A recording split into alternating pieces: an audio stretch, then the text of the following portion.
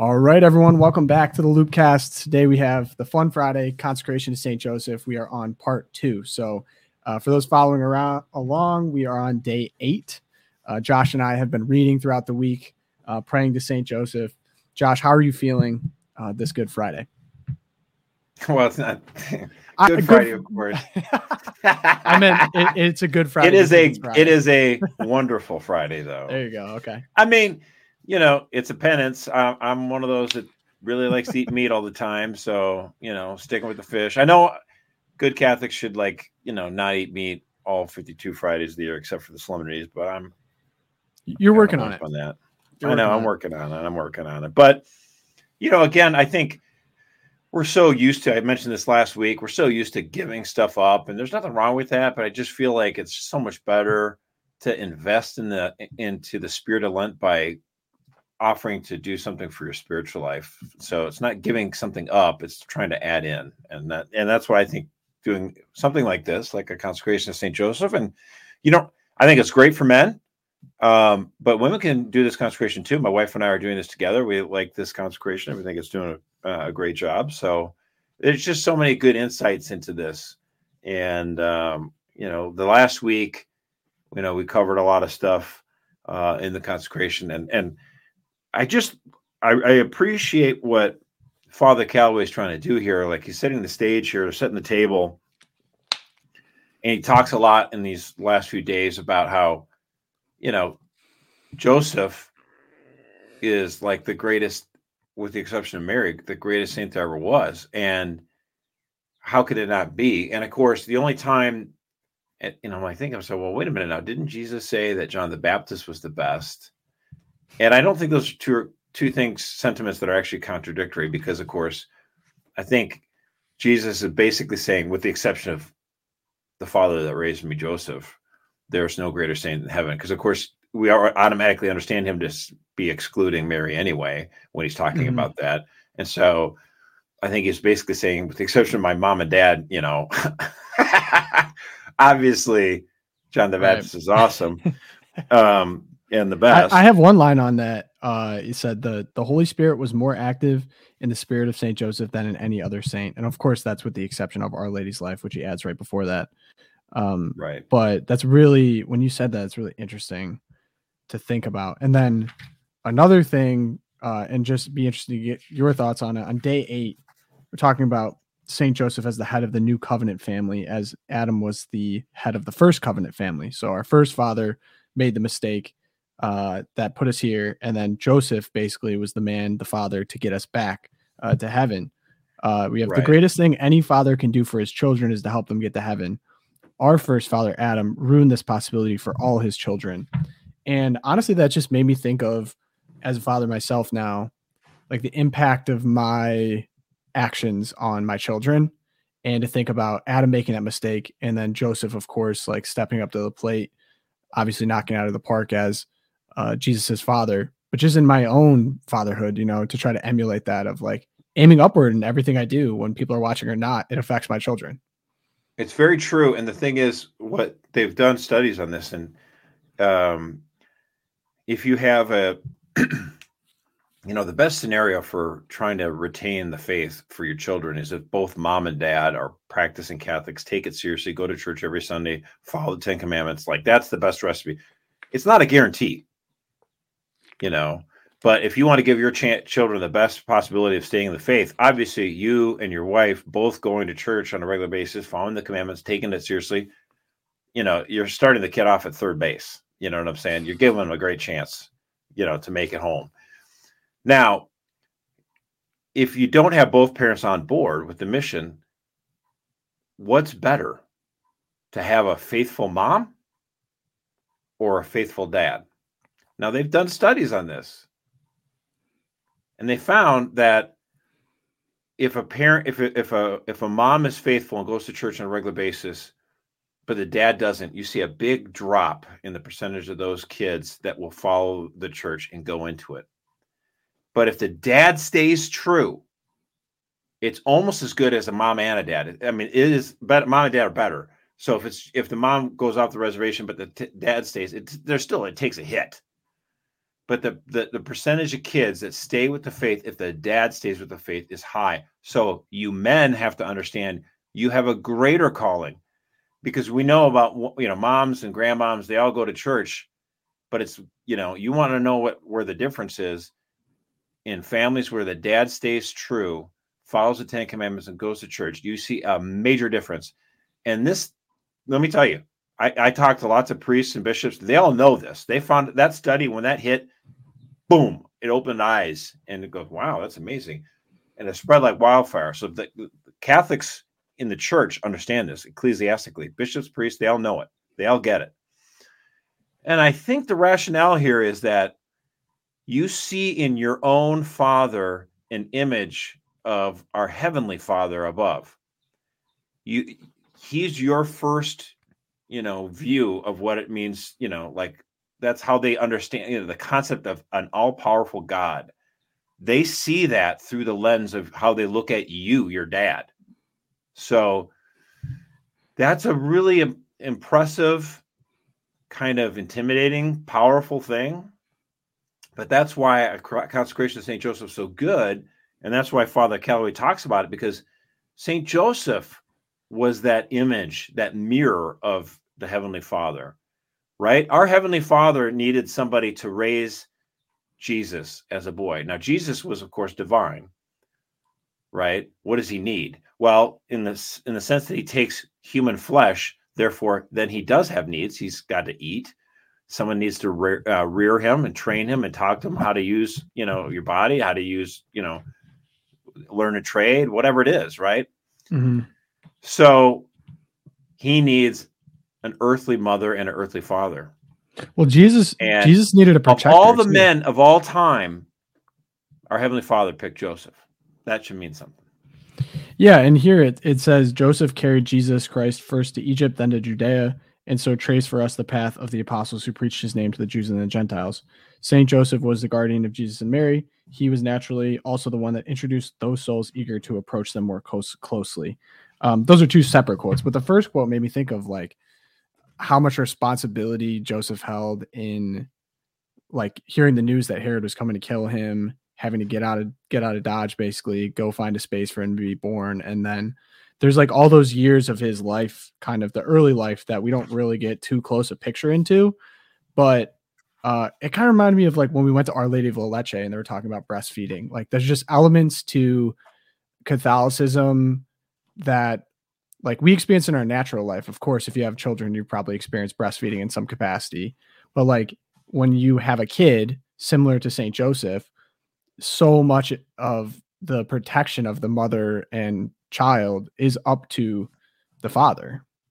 And so while of course Jesus was divine, he still needed a father-like figure in his life, of course, to not only protect him, but to protect Mary and to raise him properly, because that's just, and of course that's modeling, what the path basically for us now to imitate the Holy Family to get that to heaven. Sorry, I just butchered that sentence. I had a lot of thoughts going through my head. But, yeah, I've just been really dwelling on that. Like, what are just everyday? I'm trying to think about Joseph in the everyday, because I think let me throw this share this with the readers here. Yep. Pope Benedict XVI says, "There is but one fatherhood, that of God the Father, the one creator of the world, of all that is seen and unseen. Yet man, created in the image of God, has been granted a share in this one paternity of God." Ephesians 3:15. St. Joseph is a striking case of this, since he is a father.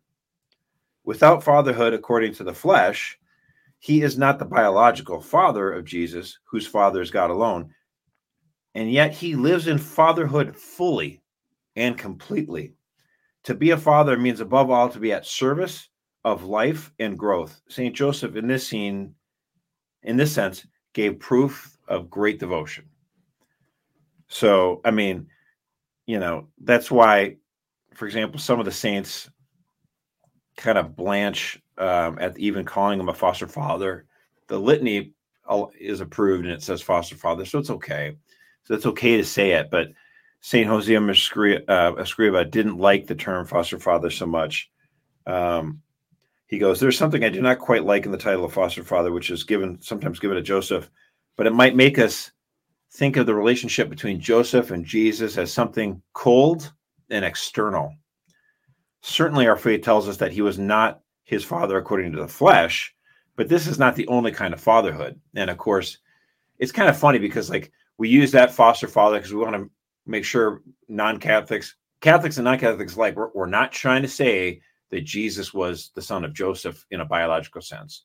So we kind of emphasize foster father, but it's like, we want to be careful not to diminish his true fatherhood. He raised him, and Jesus was under his, tutelage for, many years. He didn't enter into public life till he was 30. I mean, obviously Joseph had passed away sometime during that time, but he had Joseph, he spent so much more time. It was he mentioned in this St. Joseph Consecration that I think it was St. Louis Marie de Montfort had said that Jesus spent more time with Mary, 10 times as much time with Mary as he did the apostles. 30 years with Mary, just 3 years with the apostles. Okay. I don't know exactly at what age Jesus was when Joseph passed away. I mean, was he 27? I don't know. It was sometime before he hit 30, though, because he didn't enter into public life until after Joseph's time on earth was done. But the point is, he still spent a ton more time with Joseph than he did with with the apostles. That's not taken away from the apostles. I'm not saying that in any way to go against the apostles. I'm just saying Joseph spent a lot of time with Jesus, from holding him in his arms to raising him to teaching him the trade of being a carpenter, working in the workshop. He taught him the virtues. He taught him the commandments. He brought him to, as Father Calloway says, he brought him to Jerusalem for the high feast days. He taught him in the faith. He explained what it means to be a boy, what it means to become a man. There's so much that Jesus learned from Joseph, and we can use him as a powerful intercessor. Absolutely. So can I ask Josh then? We're on day 8. We've been saying this daily. We're also part of the Lenten season, so there's been some intentional sacrifices or maybe add-ons there. How do you feel after day 8? Like, has anything in your daily life changed, or your perception on fatherhood or your personal life? Like, what's been going on with that? Well, anytime I pick up a new consecration or something like that, I don't know if you've ever had this experience, but I feel like the devil's a little upset, and he starts throwing more junk my way, like trying to trip me up, try to get me off the path. And it's like so easy to forget. So I have to like set alarms on my phone, like don't forget to pray, because I just feel like anytime I make an extra spiritual bouquet like this, where I want to take my faith more seriously, the devil is going to throw everything in the kitchen sink at me. And, it's just like, whoa, take a step to realize what's going on. And I just find a lot more peace in general after doing these kind of prayers, committing myself closer to, Joseph, and meditating on his love and service to Mary and Jesus. And it just helps me then with my family. And so when, it's kind of the craziness of having 6 kids, and you might be surprised there's a few arguments from time to time. And, to realize that I have other tools in my tool belt rather than just yelling very loudly. Certainly not beneath that. Certainly have used that from time to time. But, there are other opportunities. There are other ways just to have that stillness and that quiet confidence, and just, what can I do to make the situation better? So, yeah, I think it's really stripped back. So I've been doing this, and I've been reading a book called In Conversation with God, if you've ever heard of it. Oh yeah. Really good. Shout out to my mom. She bought it for me for Lent. But I've been doing spiritual reading in the morning from that book, and they're these nice kind of bite-sized spiritual reflections of the day. And well, first off, new things that I'm thinking about this year, which it's kind of hard to do when you have a podcast and it's predicated upon talking. But the idea of doing your Lenten penances and not telling people about them. Not that I was ever, I mean, maybe in some we're on a instances, show talking about what we're doing. So. I know, exactly. So I want to preface. I want everyone to know how holy I am. Hello. No. Of course, like I've fallen short many times, and I want to preface it with, this is all for the glory of God. Of course, this isn't me trying to show off personal pride or whatever.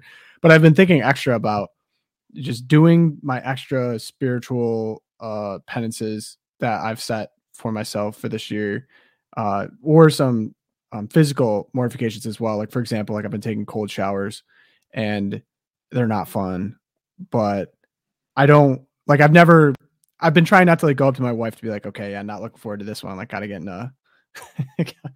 the cold shower again. So I've just realized, I guess it was harder than I thought to keep these things to myself.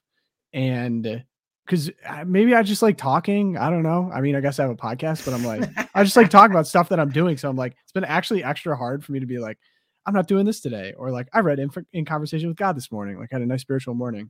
So that's been an interesting element. I think the consecration paired with In Conversation God, it's just such a tone setter for the day. I feel like that's so cliche, but like when I start with it and I raise my mind to those things immediately, I can feel a difference in how I interact with people at work. I can feel a difference in how I interact with my son, with my wife, in a really good way. And so I guess when I think of, there was a saint who was talking about, like, was it Mother Teresa was talking about, why do the Sisters of Charity spend the first hour of the day in adoration or at mass or something like that? Couldn't they be spending that time helping the poor? Could you do more? Someone said, if you didn't spend that hour in front of Jesus.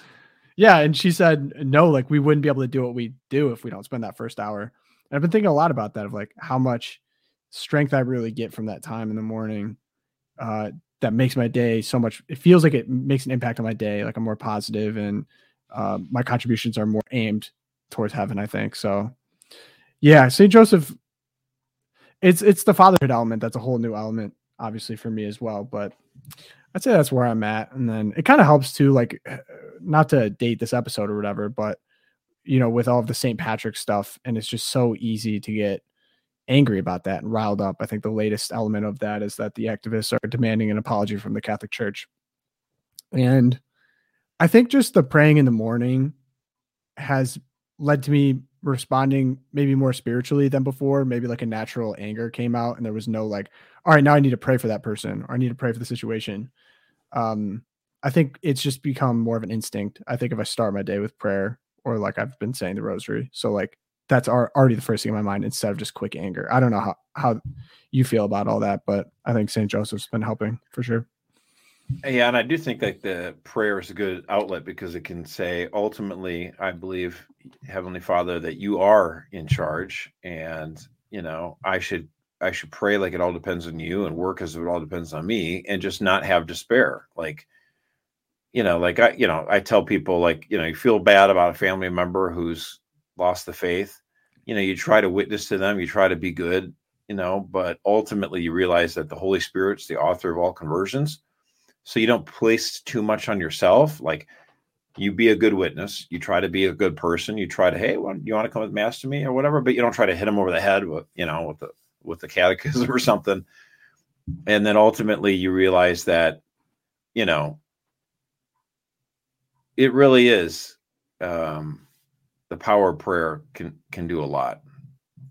Amen. And not to feel like you have to come up with the most creative idea or explanation. Like, you look at something like the trans thing that you said at St. Patrick's Cathedral, like, how do I push back against that kind of stuff? I mean, we tried to do different activisms and stuff like that. We, call the Attorney General, do this and that kind of stuff.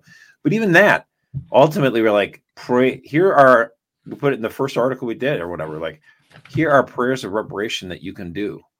And we had a lot of people click on that. And a lot of people said, thank you for putting that art in there so that I could do these prayers of reparations. Because we actually believe that can make a difference, obviously.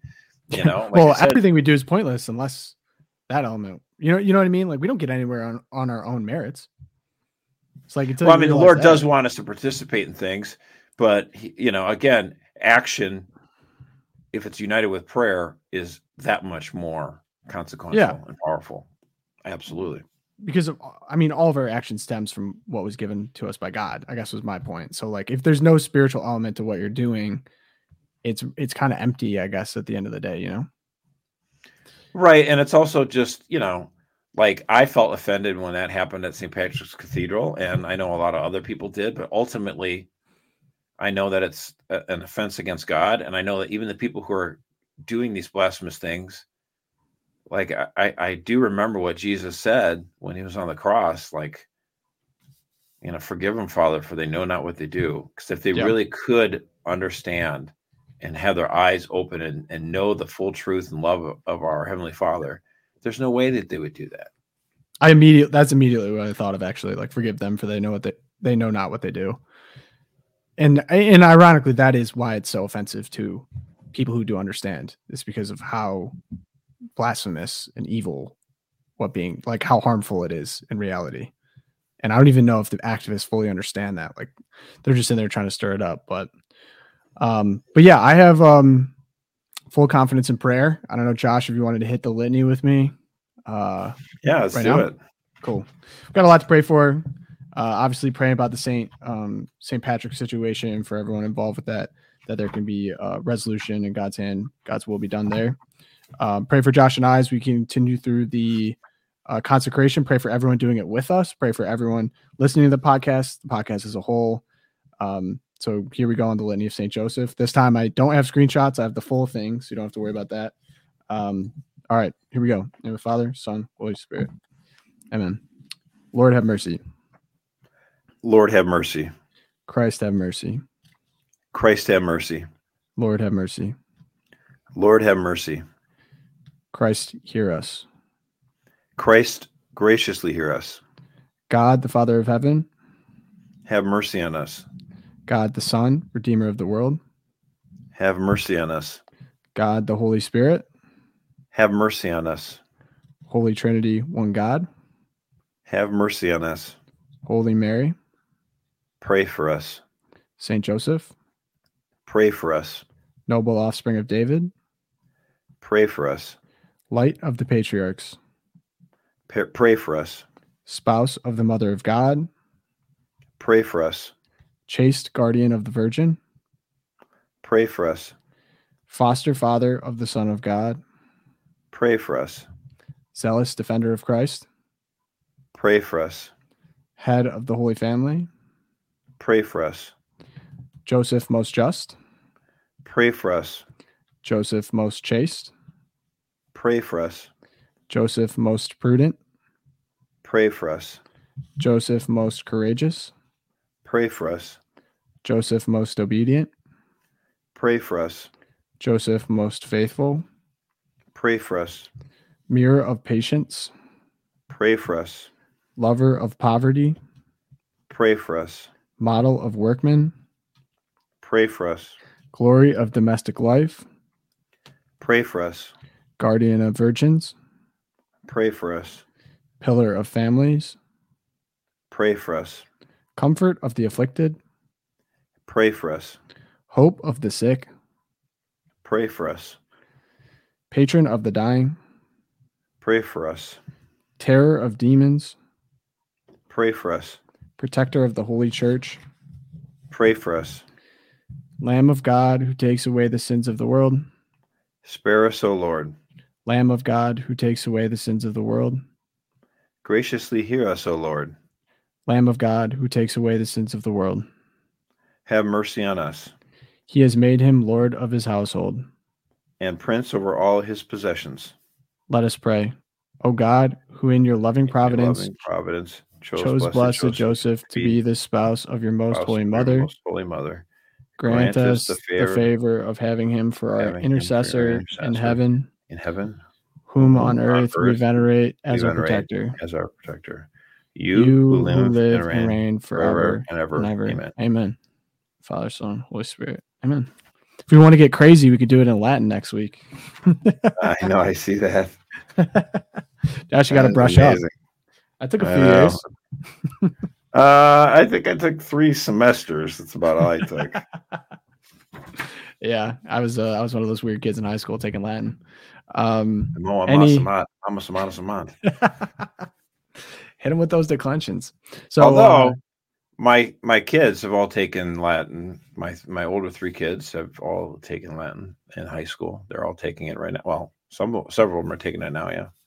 I actually think there's a ton of value to even just having like basic Latin literacy, like being able to pronounce words, because so many Catholic prayers are infused with that. Parts of the mass are infused with that. And Ooh, so I got another one such for an you on that. advantage. What's up? Well, even non-Catholics could benefit from taking Latin. The reason why, I grew up in the 80s and early 90s, and by that time they'd already done a wrecking ball on grammar, and they didn't, there was none of that. Like, here's why the rules of grammar, why we do things why we write sentences this way. Oh, we're beyond that. And then I start taking Latin, and then it really kind of like unlocked for me, like, oh, because it was a language that wasn't spoken. So we were literally just trying to understand, like, forensic level, like, here's what's going on. Here's how they break down the sentences. And I was like, it just opened my eyes. Like, okay, I suddenly understood the English language that much better. And so I'm like, that's why I took Latin. I figured it's going to help. I'm like, if I take 3 semesters of Spanish, like, what am I going to be able to order? A few drinks in Tijuana? Like, what does it matter? I don't understand this. But like, learning Latin was a way to help me understand my own language better. It was just, because there's etymology of words, as you say, and then there's just understanding grammar better too. So I have a love of Latin for a different reason. Did I tell you the story of how I met my wife? No. So I'm curious now. I took Latin in college. So I took Latin in high school for 2 years. And so I took Latin as my language credit at Ave Maria. And so I came in with a huge advantage, of course. Most people didn't take Latin before, so it was a tough class for a lot of people. And so she was in my Latin class on the first day. And I think I had made contact with her like once before that. And I was in the back of class. She was in the front of class. Or no, I think it was the reverse. I was in the front. She was in the back. And the Latin professor, Dr. Dinan, shout out, he's the man, was like, all right, now go say salve, which is hello in Latin, to your fellow classmates or whatever. Go say it to 3 classmates. And so I, of course, like said it to the person next to me, said it to the person behind me, and then I beelined it for the back of class to go say salve to now my future wife. And she probably looked at me like I was a crazy person. Like, what are you doing all the way back here? And then the next class, it was a Monday, Wednesday, Friday. She wasn't there. So I was like, I don't know if I scared her off from Latin. It's possible, but she didn't show up. So it turns out she had just switched sections. So I had a morning class, she had an afternoon. And so my play was, I was like, hey, we get a lot of Latin homework. Maybe we could help figure it out together. Basically, like we can help each other out with the declensions, whatever. So I think it only took like 2 or 3 sessions of us doing it together where she just kind of looks at me. She's like, you don't need help with Latin, do you? And I was like, no, that's not why I'm here. I took Latin in high school. So Latin, this dead romance language, helped me meet my eventual. Oh, it was all romance for sure. It was there. It was game over from there. I got her with the Latin, and it was a romance language. There was one time too in the second semester, and at this point we were already dating, where they were doing like, they would go around the class in like popcorn reading style. So you'd like read a sentence, and then the kid next to you would read the next sentence. And so my wife was next to me, and we had just had like Dunkin' Monday. Shout out to Ave, people know, but they gave out donuts. So I had a napkin from the donut, and I knew she was sweating because she was struggling with Latin. Latin 2 was tough. And so I could just see it getting closer and closer to her. So I kind of like, in my head, it was like Alan from The Hangover with all the math, like which sentence is going to be hers. So I was like rushing to figure out which sentence would be hers. And then I wrote down on the napkin, like the proper like words to say for the sentence. And I was like trying to slide it at her as like discreetly as I could. And it got to her, and she did not get it. And I was like, oh my gosh, like I literally had this on a platter for you, like trying to help you out. So yeah, Latin, what a language. I love donuts and I love Latin, so that's a great story. I got some stories too. It's not only Josh on this program. But yeah, we're praying for you guys. Hope you guys have a great weekend. Happy Friday. Happy Lent. It's going to be a great rest of the season. We will catch you guys on the next edition of this next Friday, where we will be, let me see. Do you know what page that'll be, Josh? Not to put you on the spot. We'll be going all the way. Yeah, we'll be doing 8 through 14. So 8 through 14. All right, 8 through 14 next week. It's going to be a good time. Saint Fidelis, Saint Thomas More, Our Lady of Guadalupe. Pray for us, and we will see you guys in the next one. Peace. All right.